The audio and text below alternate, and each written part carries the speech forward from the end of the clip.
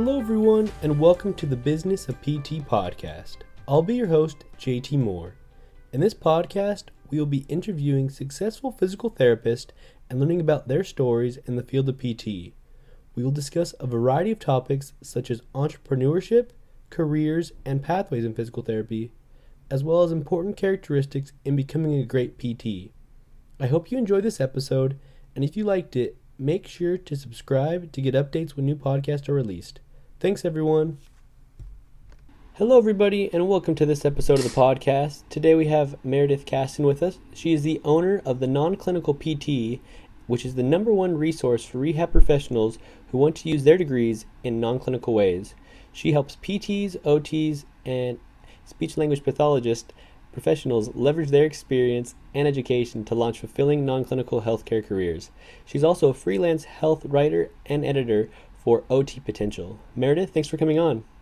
Thanks for having me. Of course. I'm really excited to be able to talk to you about today a little bit on the non-clinical side of PT, because I feel like us as PTs, when we go into school, we're always thinking in the clinical route, and I would love to kind of be able to, for you to introduce yourself to the audience and give a little background of yourself. Sure. My name is Meredith Castin, and I'm a physical therapist, graduated in 2010 from University of St. Augustine in San Diego. And I currently live in beautiful Fayetteville, Arkansas. And now I run the non-clinical PT. Perfect. And yeah, I kind of wanted to go into your career a little bit. We talked about this a little bit before about how you got into PT and this was your second career path. And I kind of wanted you to explain your career path and what got you interested in PT to begin with. Sure. So when I first graduated college back in 2001, we were in the middle of one of those recessions. And so I didn't know what I wanted to do with my life. I had originally gone to school to become a dentist and realized very quickly that I didn't want to spend my time in people's mouths. And so when I graduated college, I had a communications degree and I was going, well, I guess I'll do graphic and web design. So I took a couple of little courses to prep myself for that world. And that's what I did. I followed my ex-boyfriend to San Diego and we got settled and I was basically working as a graphic and web designer. And then I ended up getting hurt at the company party and I was sent to physical therapy. And I'd never really heard of it except for my then boyfriend. He had a friend of his from college that was in pre-PT program. And I think he started PT school while he and I were still together. So that was the extent that I had ever heard of physical therapy. But I was sent there by the doctor and ended up making this miraculous recovery. And I was like, wow, all these people here in the gym are having a good time.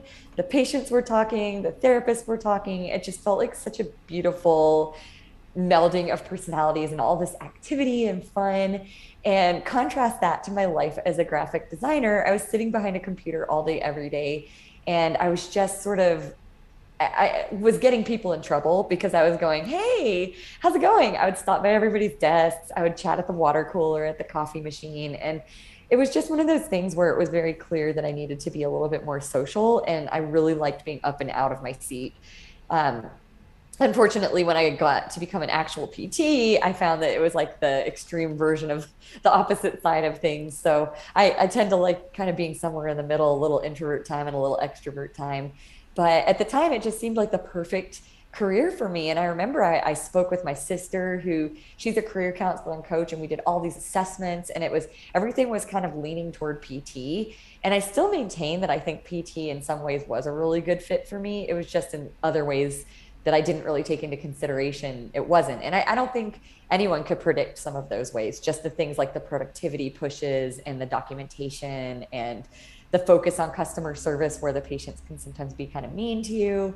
Those weren't really things that I saw during my observation hours. Now, again, to be fair, I worked as a tech for a year or two, and then I was doing observation hours and volunteer work. And I was pretty dumb about it. I only worked in these really fun sports outpatient clinics. And I only saw the tech or the volunteer perspective of, you clock in, you clock out, you have a good time, you joke with the patients, you clean the tables, and then you leave. I wasn't living the therapist life of documenting after hours or all the different, just the things that go with being the person in charge, all the notes you have to write to the doctors, and just some of the emotional toll and the physical toll that you take when you're in that role. So I'm kind of going in a disjointed direction, but all of these things led me to realize that it wasn't quite the perfect career that I had hoped it would be. And even though there were things that I liked about PT, there were also parts that I didn't like so much. And one sign that I've mentioned in the past to some people, but I took a course in PT school at one point, one of our just kind of midway through school, maybe 3 or 4 terms in, and it was how to create a resume.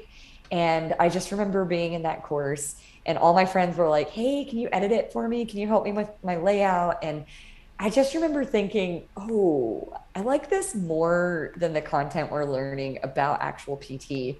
And this probably isn't the best sign, but I'm just going to ignore it and not think about it. And I was getting signs pretty early in school, but by that point, I had a scholarship. I just was kind of full steam ahead. And the pace of PT school, everything's getting thrown at you so quickly. You don't have a chance to step back and go, "Oh, is this really what I want out of my life? Is this really the right fit?" You're just trying to stay afloat with all that information that's getting thrown at you.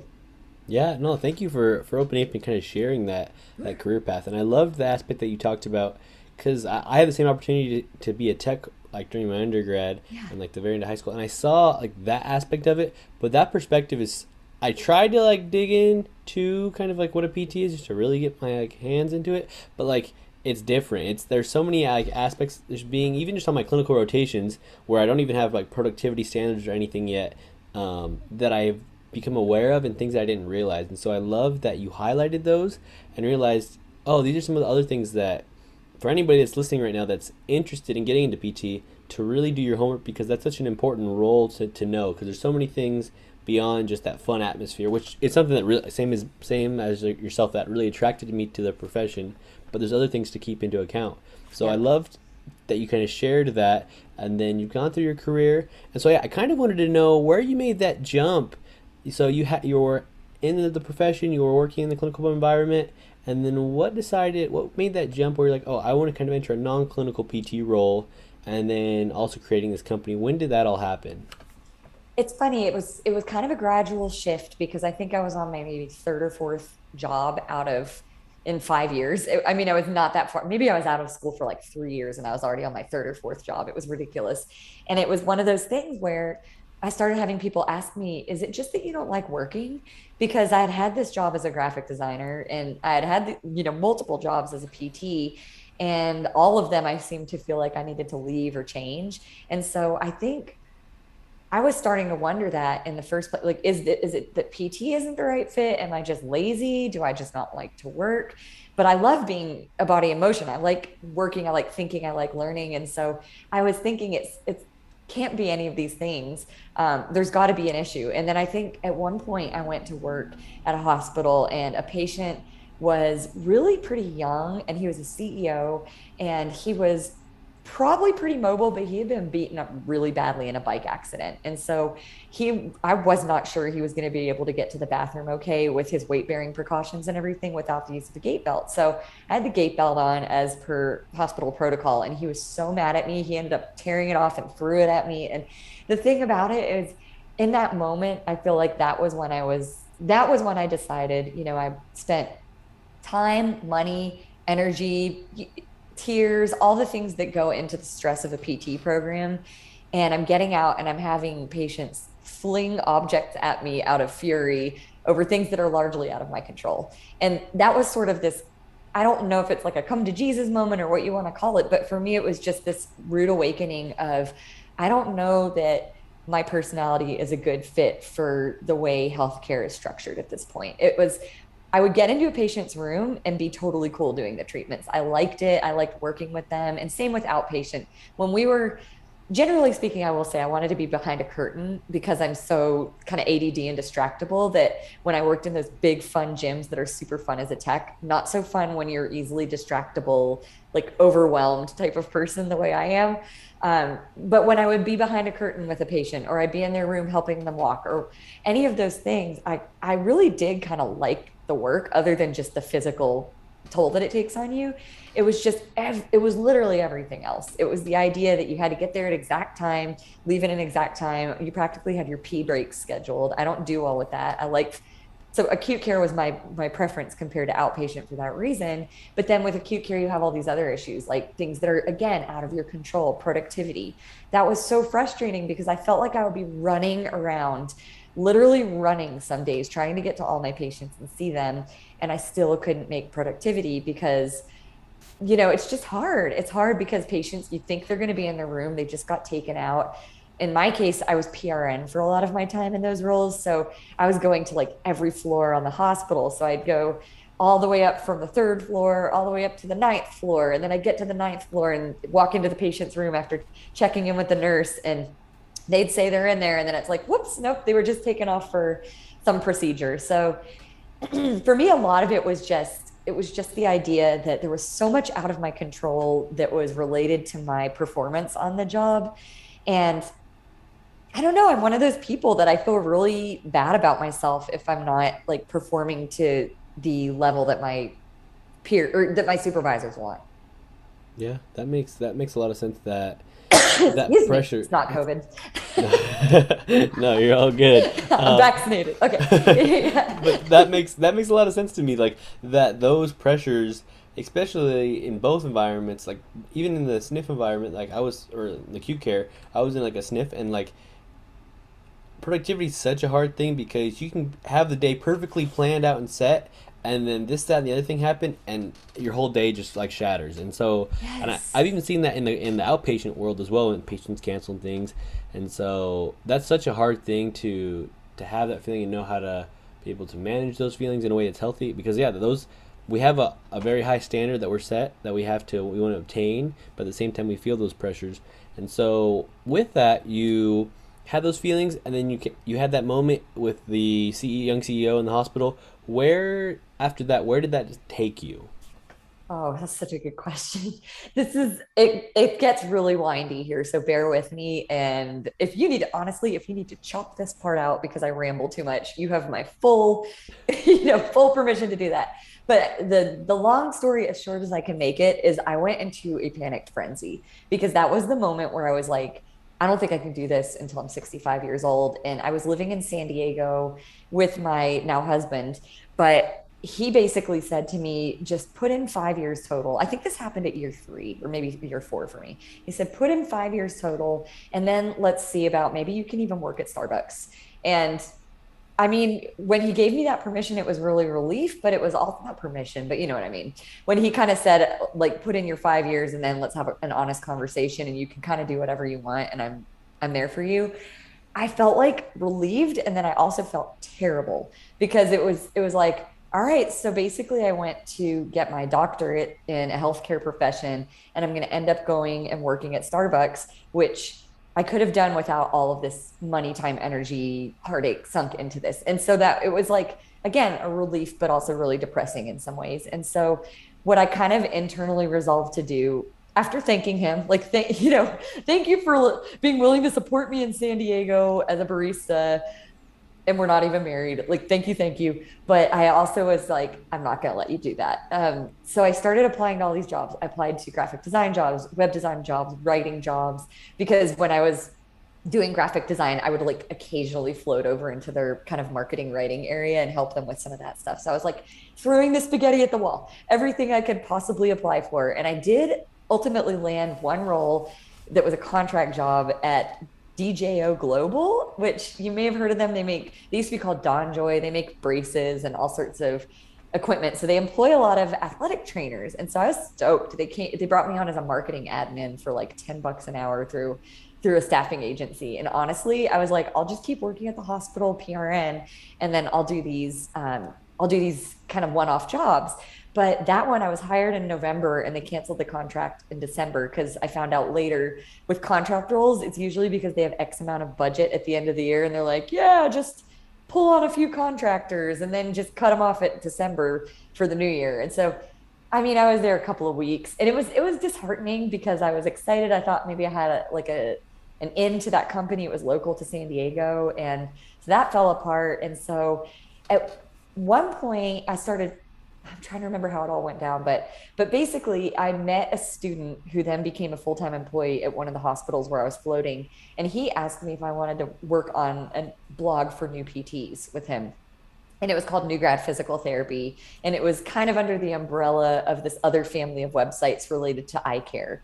And so I was like, yeah, I love writing, and I've never thought of it as like a profession for myself, but it's, I've done a little bit of it to help out back when I was in my 20s. And so we just started blogging and writing all these articles. And what ended up happening was, as this website grew and our mailing list exploded to like, 9,000, 12,000 people, a few other things were happening simultaneously. I landed a PRN rehab liaison job right around that time. So I was working as a rehab liaison. I was working as a writer for this blog, running this blog with him and sending out an email every week or month or whatever we were doing it. And people started writing back to me and being like, hey, thanks for sharing all these PT jobs, but what I really want is to be like you and not working patient care anymore. Because by then, I was writing an article about what it's like to be a rehab liaison, and I was writing things about non-clinical jobs for PTs, because they say write what you know. And so I was writing the things that I was going through at that point. And so that was really when it all kind of gelled for what I'm doing now, is that people were reaching out so much. And I remember talking to my co-website person and the founder of the parent company. And I was like, hey, there's a big thing here right now. Everybody wants to leave clinical care. He and I, the other guy and I, had both left clinical care at that point. And I was like, all these people want to do the same, and they're asking for all this advice and recommendations. And I was doing like free coaching, just getting on the phone with these people. And they said, that's a great idea, but it really doesn't fit with our business model. And so it was a very amicable split. And they ended up focusing entirely on eye care. New Grad Physical Therapy doesn't exist anymore. It's been kind of rolled over into their optometry site. But anyway, so basically it was just an amicable split. I took a full-time writing job at that point because I had so much writing under my belt by this point that I could just go work at a writing agency. And that's what I did. And so while I did that, I started writing everything I knew about the non-clinical world on the non-clinical PT, because when I was leaving NGPT, I sent an email out, this is my last week or whatever, and all these people were just like, stay in touch, oh my gosh, please, I'm not there yet, I'm not out of patient care. So I directed all of them to the non-clinical PT, and that's how that kind of evolved. It was like, I didn't think many people were going to be interested in this, and then all of a sudden it was something we were whispering covertly about, behind closed doors, like, I don't know if I really want to keep doing patient care. And then all of a sudden it was just like, and then you had, over the last couple of years, it's just gotten insane. We had PDPM, PDGM. We've had the COVID situation with people not feeling protected. They haven't been given the PPE that they need. And then people getting laid off from what's supposed to be such a stable career.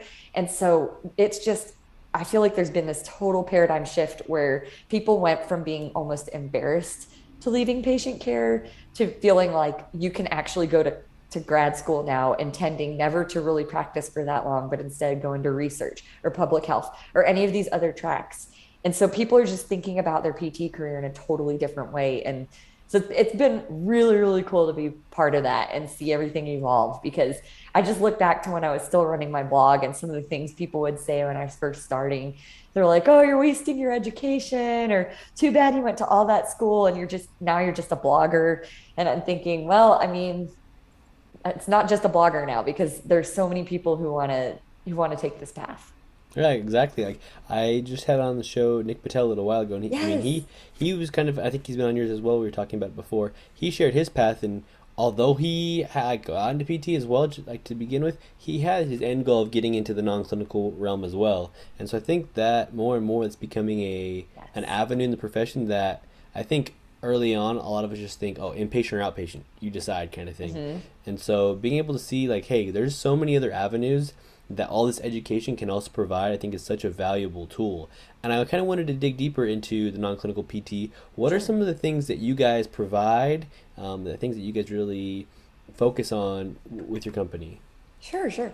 Honestly, when I first started the site, the tagline was guidance, community, and inspiration. And I still try to stick to those main three tenets when I approach the business. But the guidance aspect is, I do provide a lot of information in terms of, I have some free blog posts. I have this weekly spotlight series, which Nick Patel was on that one.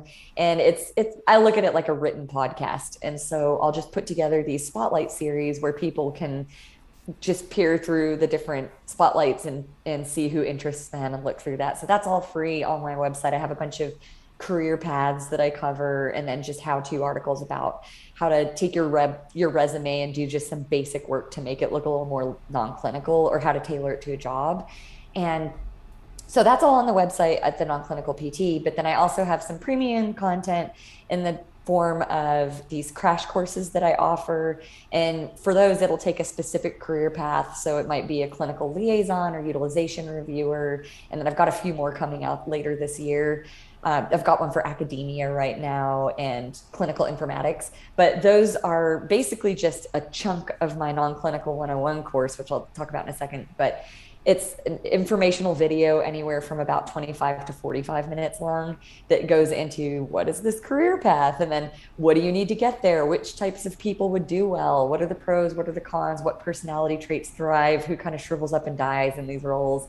And then it talks about what do you need in your resume to get there? What additional training or certifications? What types of things should you do at your clinical job to make yourself marketable for this type of role? So things to ask your supervisor to help out with. And then it comes with a couple of sample cover letters and resumes, as well as links to different courses you can take immediately. And so when I say that, there's some high level recommendations. So it might say you might want to go into this grad school program, or an MBA might help you in this track. But if you don't want to make that investment, here are some things in the short term, a really quick low cost course on Coursera or Udemy or one of those sites.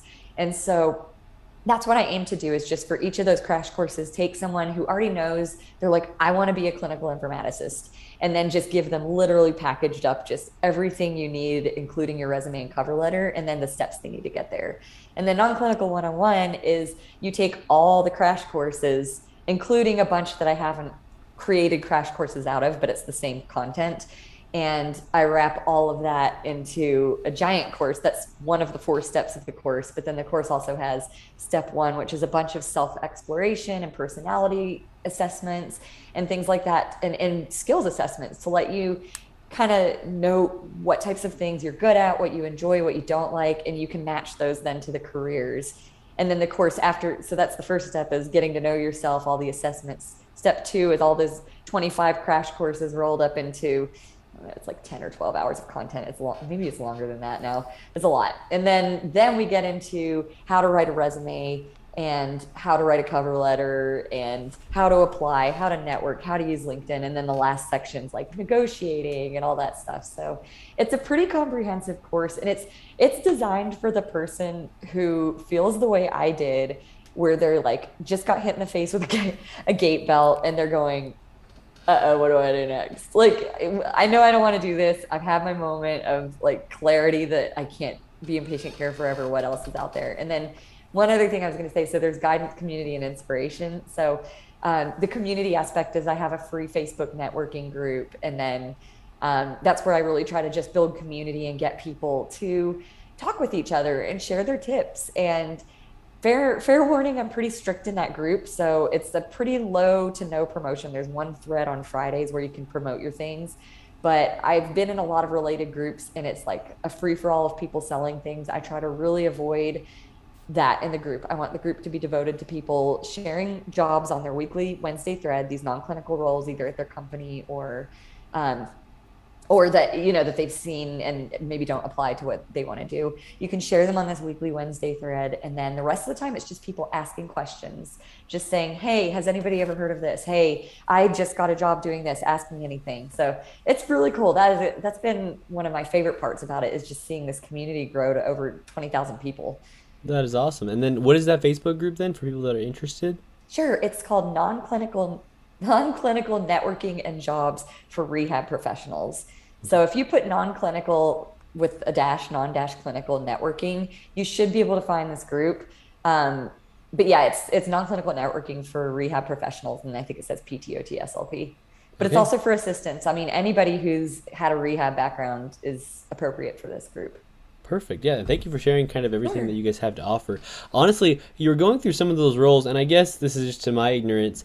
What are some of those examples of non-clinical roles that you've seen commonly PTs transition to? And could you give maybe just a short snippet of some of them? Because I think you said clinical informat.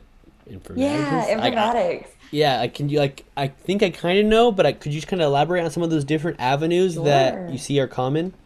Yeah, I'll elaborate on a couple of them. I have it broken into 25 different paths in my course, so we won't go into all 25, especially because each path is like this is a bucket, and then you've got all these different things you can do within that bucket. But one of the big ones I will say is clinical informatics, and that's a newer role. And I always like to say if you're the person who is frustrated with the EMR, and then you're like, hey, give me the keys, and you start tinkering with it, and you make templates, and you improve the processes and the flows, if you're that person or you want to be that person and you like tech, you just haven't ever had the opportunity to do that, this could be a good role for you because what your job is to communicate between clinical teams and the people who make the software. And depending on where you work, it might be that you're talking to the person who makes the software, or you might be talking to the people that implement the software or the people who tweak it. I mean, it totally depends. You can imagine working as a clinical informaticist for a really small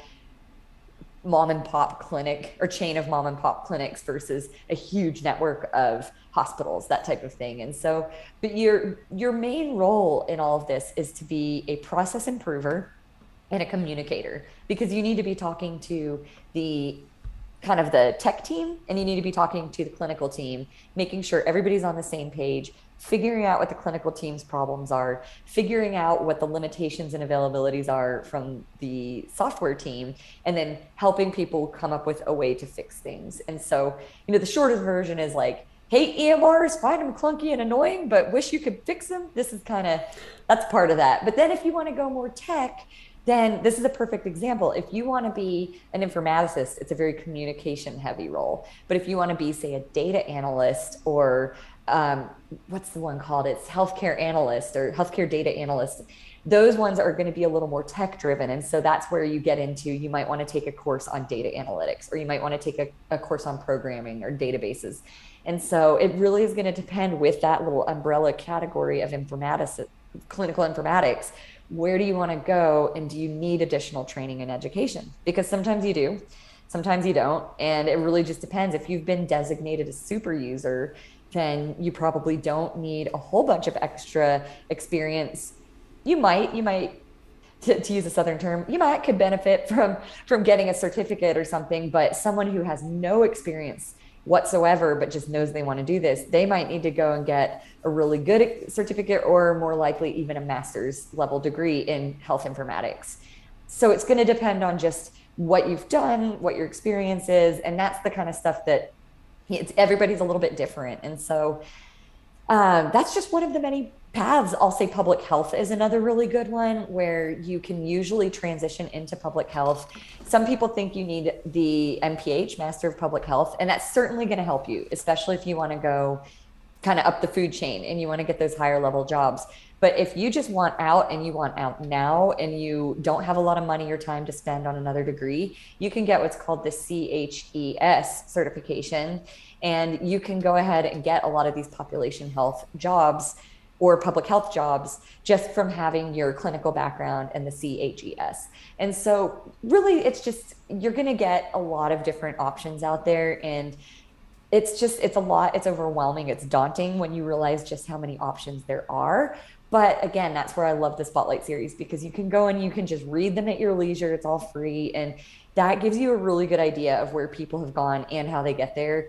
You're not going to have the resume templates and things like that. But at least if you're just kind of like, I don't have the money or time to enroll in any of your courses, Meredith, then start with that Spotlight series, join our networking group, and apply for some jobs. Some people have been very lucky and they've been able to get out without any fancy work to their resume. I'd say the vast majority of people ultimately do need some help, just because, we all know how to write a clinical resume, but it's very different when you have to write for a job that wants you to have a completely different skill set, which I'd argue we have, but we've never had to explain it.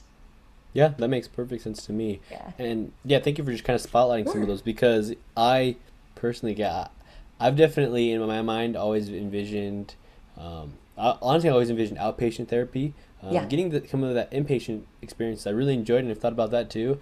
But yeah, I'll eventually want to become my own like own my own practice and everything. Yeah. But those things are still kind of in that realm of of being a clinic, like you're still in the clinic, but a little bit different. So I just wanted Hmm. to know more of those opportunities in past that I haven't even been aware of. So thank you for sharing some of those. You're welcome. And we didn't even scratch the surface, honestly. There are so many. I mean, care coordinator, which is similar to case manager. I mean, there's just so much. But again, it's like we could probably talk for like 20 hours about all of these things and still not cover everything. Okay, perfect. So yeah, I invite everyone to check out the website, all those things that she said, all those things that she said. Sorry, those Sure. resources to be able to look at and to learn more. I kind of want to know a couple of other things as well with this. So I know it's probably a not a set thing because each of those avenues are specific and they have different personality types. But are there some general attributes or characteristics that you would say are really common or really important if you're wanting to get out of a clinical role and change into a non-clinical role? Are there any things that you've seen that are more common than others, or does it kind of vary per profession and what you're kind of interested in? Sure. I mean, great question. I think it's going to vary per profession quite a bit, but I'll give you some examples. So, we didn't talk about utilization review. I always call that the belle of the ball because right now everybody is interested in her. She's like the prettiest girl in the room, but it's because you get to work from home and you're reviewing charts. Now, if you're still treating clinically, sometimes you'll look at them and be like, you're going to work for the evil empire. And it's true. I mean, a lot of those roles do involve some denials and reviewing of cases. And so it's not work that is to everybody's interests. I'll put it that way. But some people really love it and they feel like they're helping to reduce waste in the healthcare system. And so, I mean, like everything else, it's like you're going to have some good and some bad in every role where you feel like you're doing the Lord's work. And then sometimes you feel like you're a little bit, oh, maybe I don't love that I'm doing this. And it's just kind of it's the nature of work, right? But basically for those types of roles, you are working from home, but because of that, you need to be able to work independently and you need to be very detail oriented. You need to be pretty impartial too. And so those are some characteristics and attributes. I would consider those kind of soft skills versus hard skills. But then a hard skill would be, how to use Interqual or something like that, which is the software that they use to do their reviews. So you're probably not going to have experience using Interqual, but you probably do have those other attributes of just being decisive, being impartial, being very detail oriented, being able to work independently. And all of those attributes are going to really help you as a utilization reviewer, whereas a completely different skill set is going to help you for, say, a rehab liaison job, because a rehab liaison is borderline sales. You're kind of doing sales and marketing with a little bit of clinical assessment, but very, very low load on your body. You're not moving any patients. It's all just kind of interviewing them. And for that, you need to be an excellent communicator. You need to be assertive. You need to take a lot of initiative. So those are those soft skills. And then your harder skills that you might need you would probably benefit from being versed in all sorts of EMRs, because you're going to be reading all sorts of notes from different EMR systems. And so you'll want to know what to feature as far as your soft skills and your hard skills for each of these different career paths, so that you're not saying, oh, I'm so great at working. If you want to be a case manager or care coordinator, you're not like, I work very well independently. And not that I don't want to eat my words here, but I'm going to eat my words here a little bit, because you do have to be able to work independently for those roles. But it's not necessarily as important as being able to work collaboratively and communicate. And so I guess that's what I'm saying is like you want to know which skills are the most important for each role, and then but again, that's step one with the course. You're figuring out, do I actually have those skills? Or if I have them, are they the ones I like using and they come naturally to me? Some people, they're really good at selling things, but they hate it, or they hate quotas. And so it's so important to know the types of things that you want to do. Sales, rehab liaison, they often have quotas involved. So if you're the type that's like, I hate productivity, I hate having to achieve a certain amount of XYZ, I prefer to take my time, you might not like those roles. Whereas people who are like, I always make productivity, but like under any circumstance, I always make it happen, they might really thrive in a sales role because they've just got that attitude where they're going to make it happen. Okay, that's good. Yeah, and that's what I figured. I figured each role and each profession kind of has different characteristics that are more Yeah. important than others, and so that's a great topic to be able to share. I also wanted to know, this is kind of just a kind of pivot away from that, and just a random question. But I wanted to know, what is something throughout your career so far that once you learned it, that you would wish you had learned it sooner? What was that kind of key clicking moment that you're like, this is such a valuable um, informational tool that I have, and I wish I would have learned that sooner in my career? Do you have anything in your mind that sticks out to you? Yes, I would say to lean into who you really are as a person and not try to be anybody else than yourself. Because I mean, I was told once when I was very early in my professional kind of entrepreneurship journey, I was told by someone through, I'm not going to use their name, but an organization devoted to helping local entrepreneurs in big cities. This was when I was in San Diego. I was told that I would never make it as an entrepreneur because I'm too hyper and I laugh too much and I smile too much and I joke around too much.